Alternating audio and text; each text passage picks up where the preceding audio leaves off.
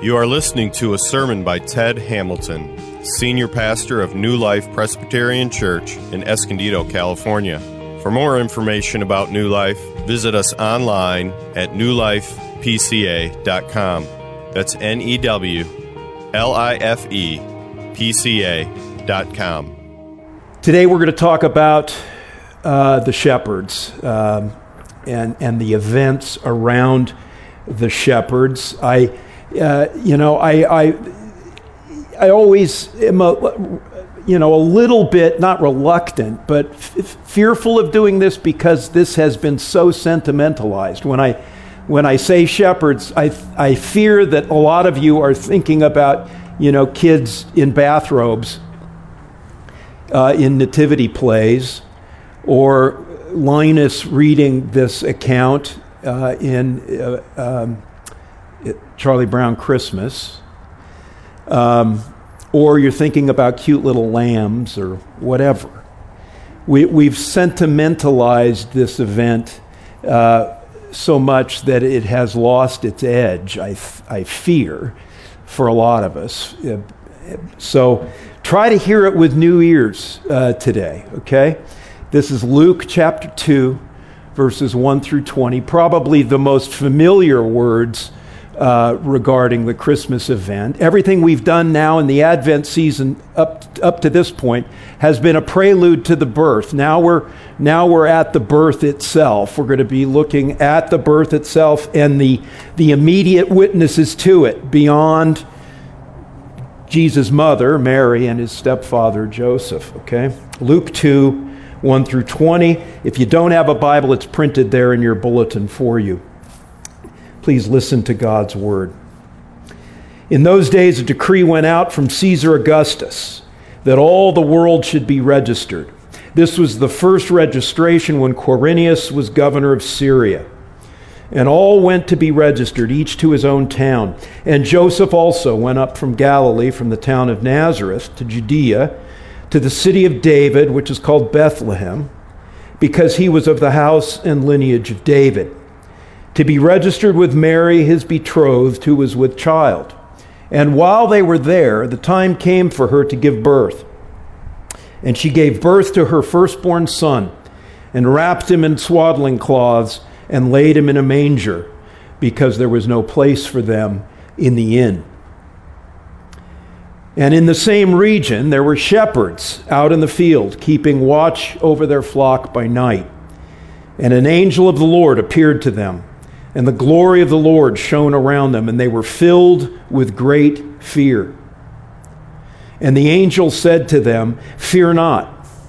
For behold, I bring you good news of great joy that will be for all the people. For unto you is born this day in the city of David a Savior, who is Christ the Lord. And this will be a sign for you. You will find a baby wrapped in swaddling cloths and lying in a manger." And suddenly there was with the angel a multitude of the heavenly host, praising God and saying, "Glory to God in the highest, and on earth peace among those with whom he is pleased."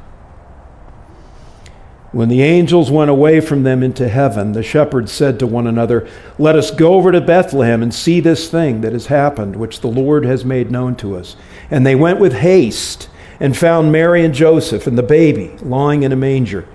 And when they saw it, they made known the saying that had been told them concerning this child. And all who heard it wondered at what the shepherds told them. But Mary treasured up all these things, pondering them in her heart. And the shepherds returned, glorifying and praising God for all they had heard and seen, as it had been told them. This is God's word for us today. Let's pray.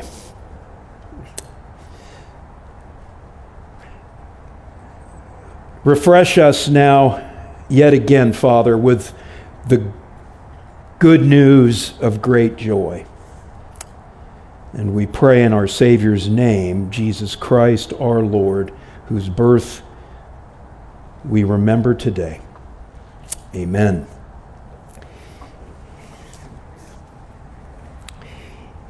You actually can still see them in Israel today, talking about shepherds. I remember on my first trip to Israel. I remember my first sighting of shepherds from the bus. My first thought was, wow, things really haven't changed much in 2,000 years. Shepherds, sheep.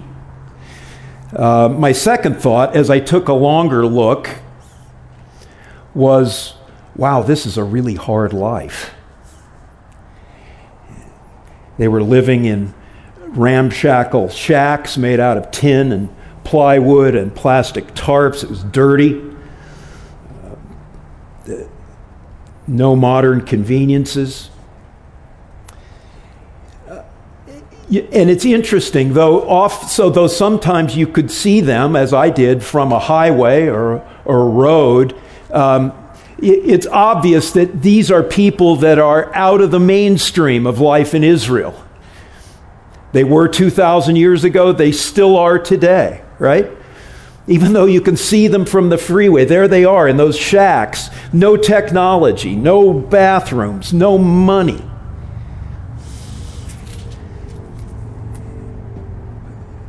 Virtually homeless, looking, obviously no power or influence in Israel. And my third thought, as I continued to stare at them as we drove by, and it's to people like this that God announced his coming to earth. That's remarkable. Think of as you're driving through Israel and seeing all the people and the churches and the temples, and who does God choose? The shepherds. Probably not the people I'd pick. It shows you, doesn't it, just how upside down our values are, our self-concepts are. Jesus grew up to say it himself. He says, I didn't come to heal the people that aren't sick. Right?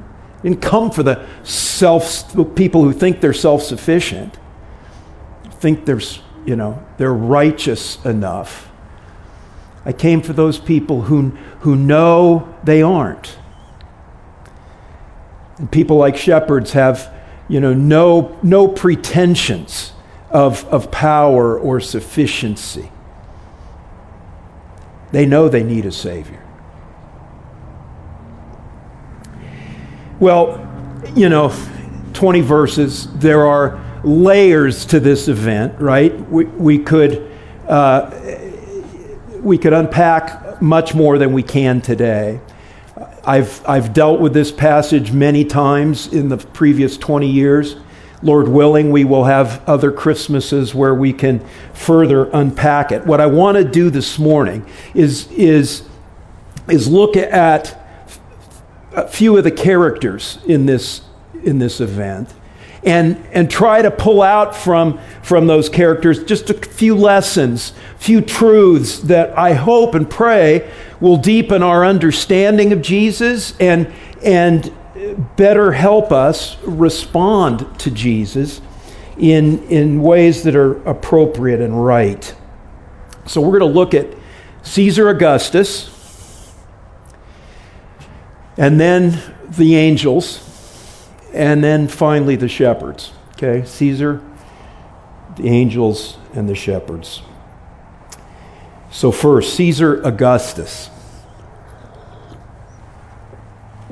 Why does Luke open up his account saying, "In those days a decree went out from Caesar Augustus that all the world should be registered"? This was the first registration when Quirinius was governor of Syria. It's interesting. For a long, long time, centuries, the Bible was criticized for mentioning Quirinius, governor of Syria. No record of him, no record of anybody with a title like that governing Syria. And then the archaeologists started finding stuff. And we now know that that's attested and that he was indeed the governor of Syria, exactly when Luke said he was. So why does he give us this opening? Well, I think for at least two reasons, right? First, it's a timestamp. Now, the seminarians are familiar with this because of just very recent history, right? You've just completed your term and you've had to turn in papers. And I think it's still true. It was true in my day, in the olden days, that you turned in a paper at the office of the seminary and the receptionist would timestamp it. Boom. Now, so much of this is virtual now. I think the computer does that. Same thing, right? A timestamp. What's the timestamp there for? Well, it tells who's ever grading your paper that this paper was delivered at this place at this time, right? It lets you know whether your paper was on time or whether it was late. That's what Luke's doing here. It's a timestamp. He's telling you this is history. It's not fable. It's not fantasy. He's in effect saying the events that I'm going to tell you about right now happened at this place and at this time. Right? Christianity turns on real history. It depends on events that happened in history. You know, there are a lot of religions that look back to historical figures, prophets, teachers, and they taught, and there's now a record of their teaching, and what the religion now involves is following that teaching. But Christianity is much more than that. Christianity, of course, has its central figure, Jesus. But it's who taught, and we have some of his teaching here, and it's important. But Christianity also turns on events that involve Jesus. His virgin birth, right? His crucifixion on a Roman cross, his resurrection from the dead. If those things didn't happen, there's no Christianity. And Luke is saying, what I'm telling you is history, and here's when it happened, here's where it happened. Okay, that's the first thing. It's a timestamp. The second reason I believe Luke set it up this way is that he is showing you, he's meaning to show you a contrast between two kings. Between the king that sin produces, Caesar Augustus, and the king that love produces, Jesus Christ. You know, Caesar Augustus, that wasn't his name. His name was Octavius. He took on titles. He had a number of titles. And what he did was, whether he knew it or not, he blatantly hijacked titles of God. Titles that had been ascribed to Jesus centuries before Jesus came on the scene. In fact, it is so remarkable what Caesar Augustus called himself that it almost explains to me. I've often wondered, you know, why did God choose this time to come into earth history? You know, why Israel 2,000 years ago? One reason may be that there was a human being who had the arrogance to think he was God. Caesar Augustus, you know, Augustus was actually a title. It was given to him by the Roman Senate. That title means something like majestic or eminent or venerable. It was in their vocabulary, Augustus was often contrasted with Humanus. Right? Humanus was everybody. Augustus was you were above everybody. You were a different order of human being. He was called son of a god. It was minted on his coins. I'd forgotten this one. He was called Pontifex Maximus, the high priest, the great high priest. And he was also hailed throughout the occupied world as the Prince of the Pax Romana, the Roman peace. It's uncanny, isn't it? Those of you who know the titles of Jesus, I mean, this Caesar Augustus took these titles on himself. But could there be two more different kings? Right? By the time Luke wrote his history here, both Augustus and Quirinius were dead. They'd left behind a history of remarkably adept and efficient administration, but brutal administration, top-down rule. They used their power to make themselves big by stepping on the backs of little people. As Jesus grew up to describe it, remember Jesus said the Gentiles, he was telling the disciples, you want to be a leader? Don't be a leader like the Gentiles. What do the Gentiles do? The Gentiles lord it over people. That's a perfect description of Augustus. He lorded it over people. He used his authority to use people, to push people around, to get what he wanted. Joseph and Mary are a perfect example. Hapless pawns in this power game. Essentially sent on a forced march for purposes of taxation and military conscription. That's what censuses were all about.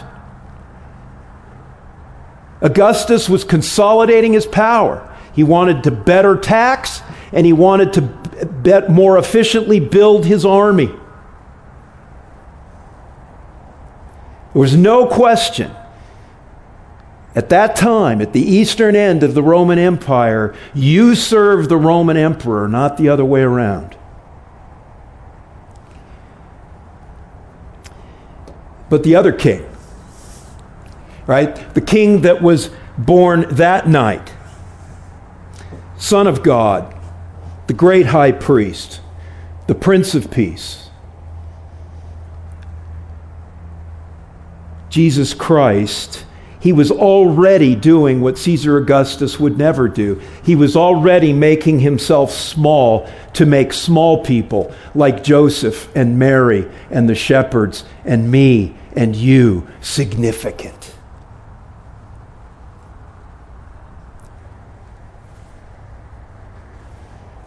The king that love produced did not come to be served, but to serve. And most importantly, at the time of the writing of his history, Luke's writing of his history, Jesus, though he had been killed by the Roman Empire, was still very much alive, as he remains today and forever.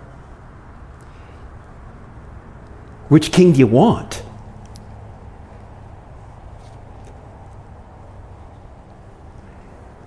Let me give you two quick applications of this for our time.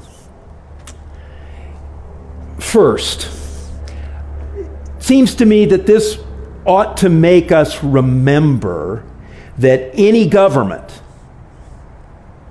no matter how powerful, how oppressive, how evil, how ungodly, how imperialistic, any government can only serve and advance God's will.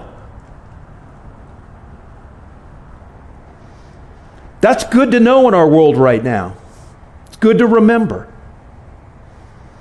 Here, Caesar Augustus issued a decree for a census that was designed to consolidate his power. But what he beautifully managed to do was ensure that the Messiah, the King of Kings, the king to whom one day Caesar Augustus will be raised to bow his knee to in judgment. That census ensured that the Messiah was born in the city of David. That was important. The king, the promised king, was going to be a descendant of David. If he was going to be a descendant of David, he needed to come from David's city, Bethlehem. 700 years before Caesar Augustus was on the scene, it was prophesied that the Messiah would come from Bethlehem. And so he issues a census, an order for a census, and he ensures that the King of Kings is born exactly where he's supposed to be born, exactly when he's supposed to be born. Remember, friends, there isn't a politician or a president, a king or an emperor that can thwart God's plan. They can only serve it, whether they know it or not. That's our king. He's that strong, that powerful, that sovereign.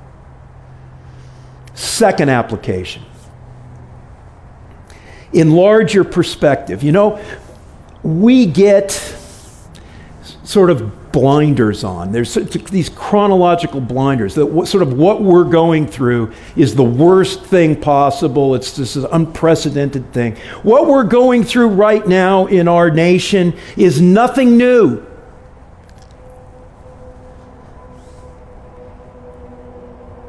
In the first century, at the eastern end of the Roman Empire, first century Palestine, hovering over that region was a spirit of fear and division and racism. The Roman government was oppressive and brutal. Infanticide by exposure was common. People watched people kill each other for entertainment. Deviant sexuality was normalized and celebrated. People were following various self-proclaimed messiahs. And even among godly Jews, there was no agreement as to how to deal with this. And that deep division was reflected in the very men that Jesus chose to be his disciples. Good grief, he had Simon over here, who was a zealot, who was all for military and terrorist action against the Roman Empire, and you had Matthew, a collaborator who made money off of the Roman Empire.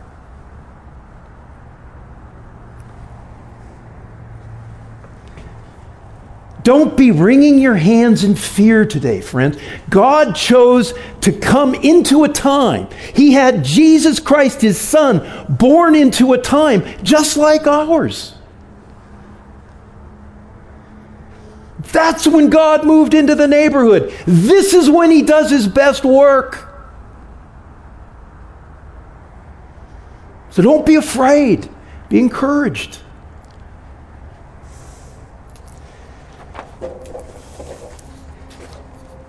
So much for Caesar Augustus.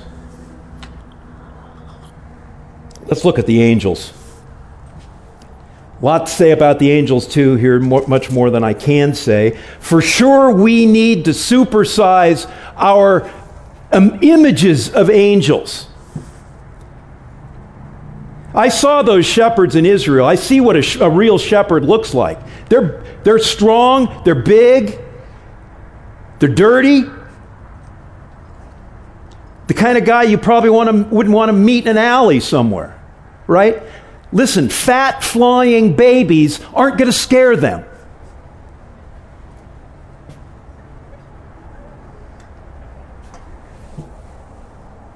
The shepherds, I mean, the angels are soldiers. They're God's shock troops. They're like spiritual SEALs. Heavenly host is the worst translation ever in our day. Heavenly host. What's a heavenly host? It's the army of heaven. Host means army. These are the ultimate protectors of the peace. I've told you this story before, right? Years ago, I made this point in another Luke 2 sermon, and it destroyed this woman in our congregation whose big hobby was collecting angel figurines. She had a lot of fat flying babies in her house, right? And I just totally destroyed her. So the next week she came and she brought me a G.I. Joe, all dressed in fatigues, and she put wings on it. She goes, here's what you've done now to my image of angels.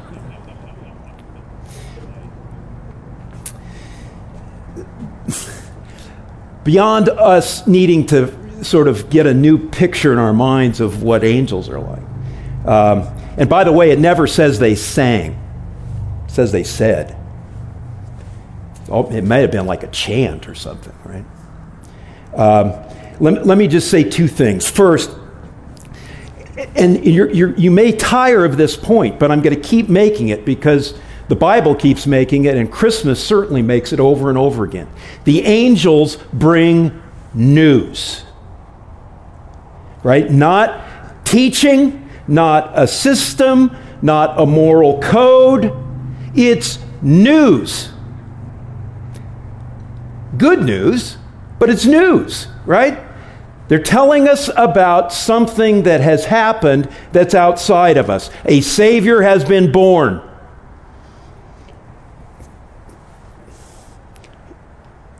Right? We've made this point, I think, every week. The essence of Christianity is an announcement that God has done something, not a prescription that you must do something. It is, at its essence, an announcement of what God has done in Christ Jesus. God, through the virgin birth, the perfectly lived life, the substitutionary death, the death-blasting resurrection, and the glorious ascension of Jesus Christ to a throne where he rules over all his creation, God has solved through that Jesus the problem behind every one of your problems. Everyone. And that's sin. And that solution translates to joy and peace right now, even though the times don't seem to call for it. Followers of people who have faith or leaning on Jesus, faith in Jesus, know joy and peace right now.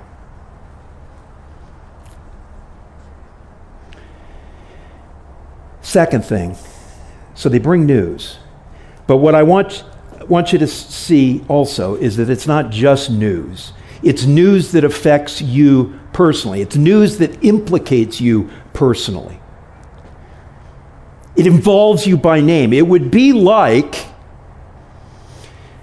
you getting up in the morning, getting the newspaper, and opening up the newspaper. Wait a minute. A lot of you won't understand that. Or getting up in the morning, opening up your laptop, going to your preferred news site, and you're reading a news story that has caught your eye, and all of a sudden you're reading your name. You're implicated by name in this news story. That's how I want you to perceive and understand Christmas, because that's true about you and Christmas. Listen to how Martin Luther put it. Martin Luther preached a sermon on this text 499 years ago, in 1521. Here's what he said.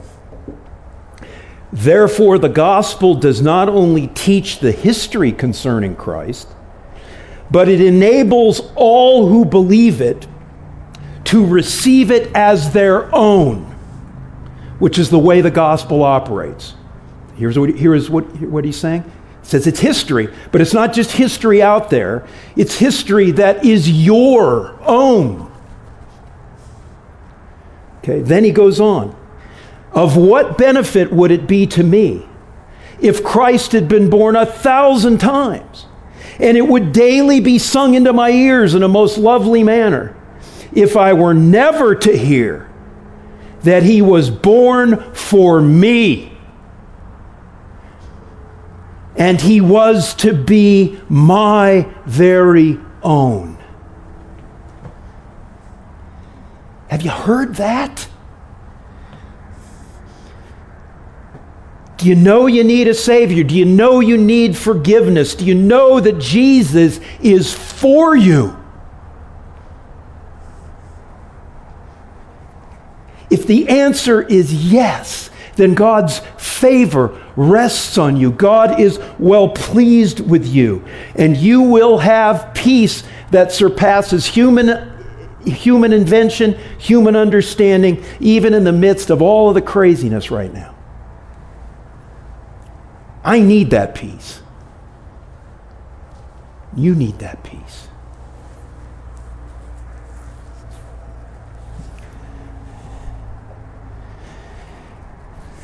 Okay, the shepherds.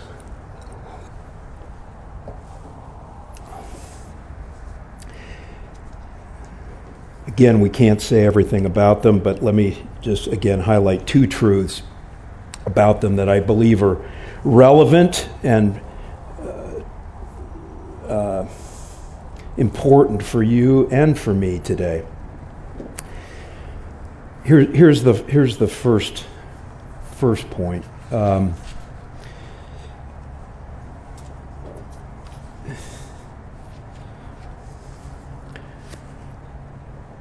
They obeyed, the shepherds obeyed the revelation they received, and right, they received this revelation from God through the angels. They received it, they obeyed it, and they ran to find Jesus. And here's the point: even though they were busy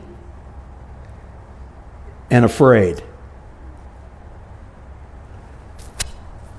Busy and afraid. As I was meditating on the angels this week, I mean the shepherds this week, I thought that, they make a big deal of the fact that they were very afraid. It says they were, the Greek literally says they were filled with they feared a great fear. Terrified. But it also says that they were keeping watch over their flocks by night. They were working. Right? When they received this revelation, they were busy, and the revelation made them afraid. And as I thought about that, it seems to me those two things, busyness and fear, are two of the biggest obstacles that you and I deal with. You and I have to kind of overcome in this life of faith of following Jesus. Busyness and fear.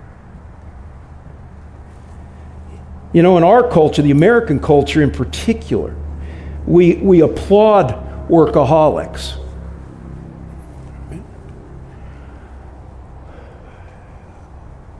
We applaud workaholics for their commitment, for their work ethic, right? We design, work cultures that produce workaholism.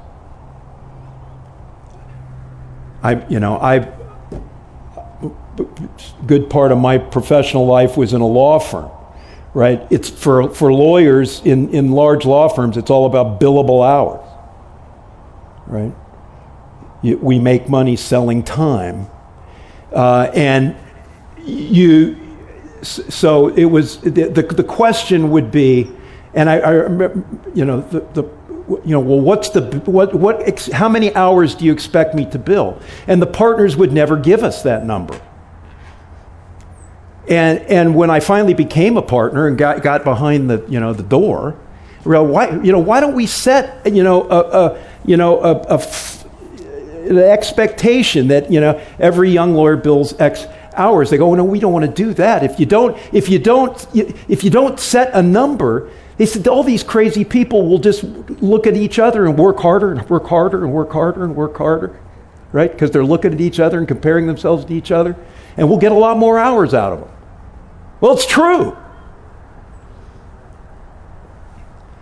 That's what we celebrate. That's what we reward. But listen, friends, if you're too busy to seek out Jesus, if you're too busy to obey Jesus, if you're too busy to love your spouse and your kids so that they will see Jesus in you, you're too busy. And I think that's a problem for all. It's a problem in the church. We can think we're spiritual, but what we really are is insecure busybodies.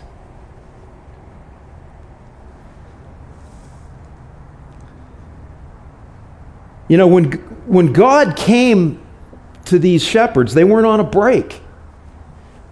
God came to them when they were on the job. They were on the clock. They were working. They had sheep to be accountable for, and you can't just up and leave sheep, but somehow that's exactly what they managed to do.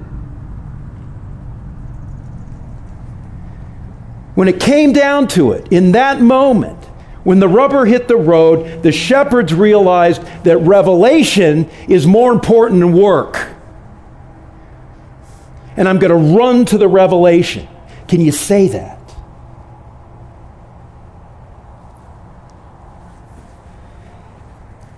But I want you to also notice something else that's important. They also returned to work. Verse 20. Right? This don't think that I'm trying to tell you here that God is against work, or that God wants you. If you're really into Jesus, you ought to quit your job and do something spiritual. You are where God wants you to be right now. You are doing something spiritual. These shepherds got one of the greatest revelations in history, and at the end of the day, they're still shepherds. And that's good.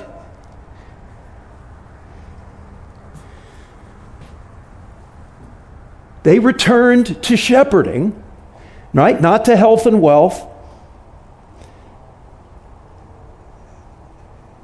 They didn't become priests or monks or ministers. They were still shepherds, but what were they doing now? In addition to shepherding, while they're shepherding, they're glorifying and praising God. They're telling people what they saw and heard. They went about the same work they're doing, but now they had a whole different perspective on it. They realized, even as they're shepherding these sheep, that we're written into a larger story. God knows who we are, and He's given us, He's given me a Savior. That changes your perspective on work, right? It's a lot like what Jesus said when Jesus grew up, right? And at one point in His ministry, got in the boat, went across the Sea of Galilee to the Gerasene region, and that's where He ran into that pitiful demon-possessed man, possessed by Legion. That Jesus cast the demons out of him and into the pigs, and the people saw that the man, formerly demon-possessed man, sitting there. He'd been naked, and now he was clothed and in his right mind, and he was begging to go with Jesus. And what did Jesus tell him?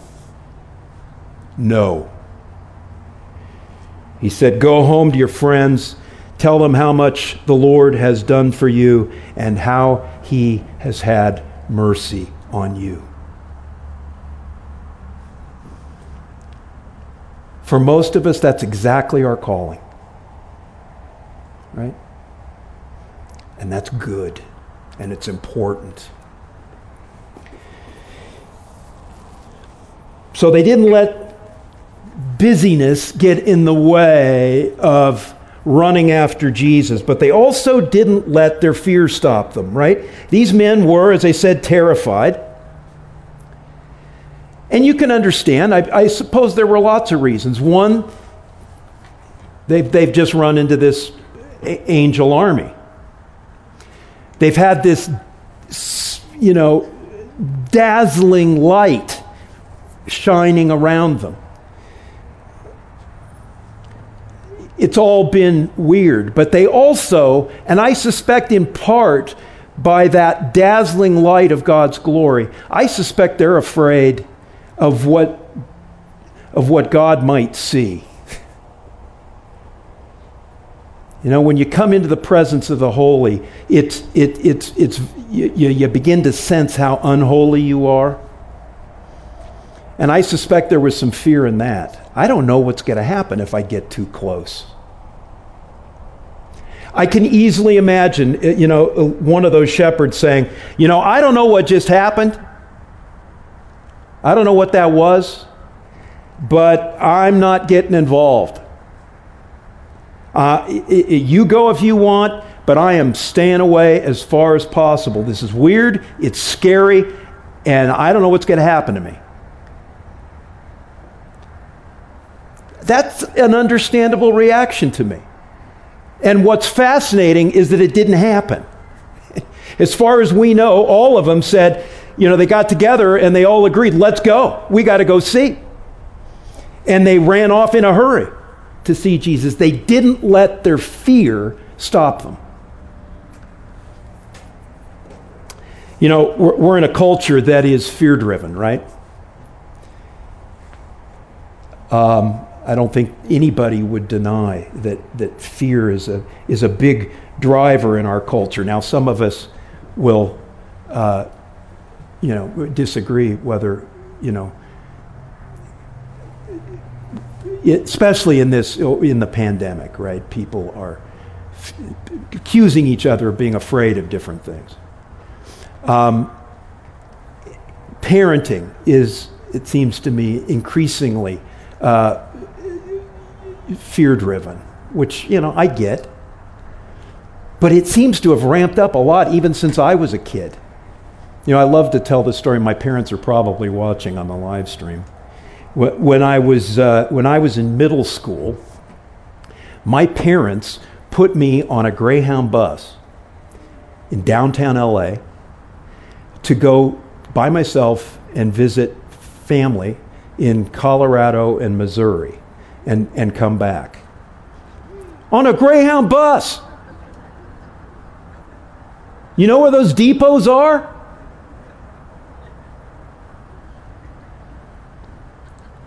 You think parents would do that today?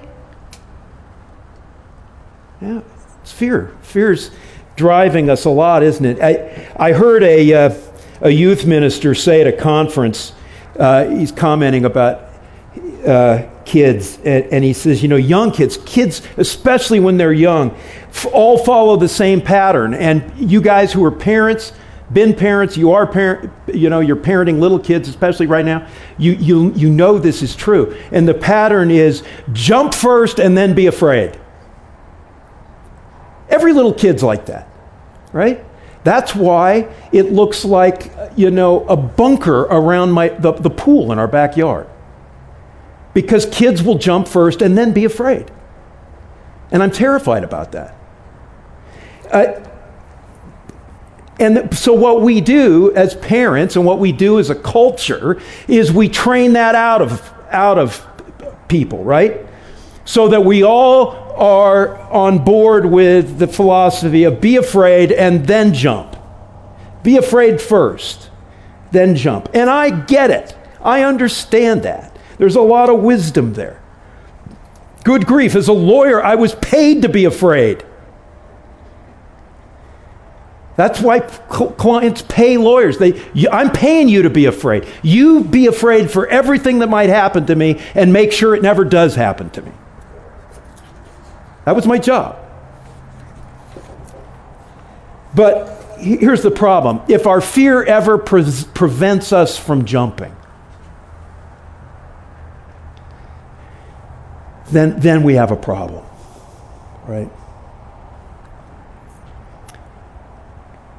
Some of you will know Shel Silverstein, the late poet, wrote Where the Sidewalk Ends. And he also wrote A Boy Named Sue, which Johnny Cash turned into a great song. Interesting poet.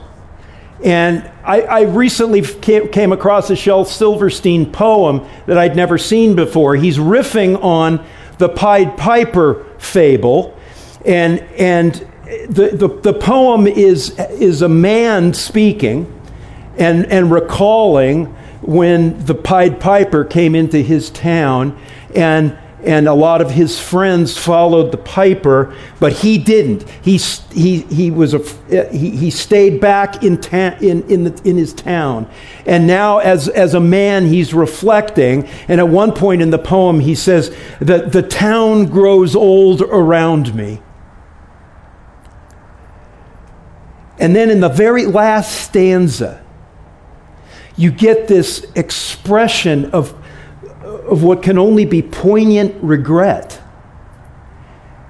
It goes like this: I cannot say I did not hear that sound so haunting hollow. I heard it clear.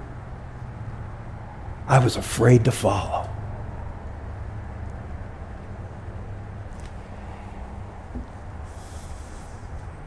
You guys heard the pipes of the gospel? Is fear holding you back from faith? Maybe placing your faith for the first time in Jesus? Is fear holding you back from faith in trusting in Jesus through a difficult time in your life right now? Be the shepherd. Swallow the fear. Run to Jesus. Run to Jesus. And what you will discover when you run to Jesus is the end of all fear. And why is that? Because perfect love casts out fear. And friends, Jesus is, and Christmas is all about, perfect love. Run to Jesus. Merry Christmas. Amen. Let's pray. Thank you for the witness of the shepherds. Lord, may we be like them, not letting our busyness get in the way, not letting our fears get in the way, of doing our jobs in such a way that as we work, we glorify and praise you and tell those around us how much the Lord has done for us. May we be like that. Thank you for sending your Son. Thank you for the good news of great joy that is for us, for each of us. May we remember and celebrate that this season. In Jesus' name, amen. You've been listening to Ted Hamilton, Senior Pastor of New Life Presbyterian Church, Escondido. Please visit us in Escondido, California, or online at newlifepca.com. New Life Presbyterian Church Escondido reserves all copyrights as applicable by law. Thank you for listening.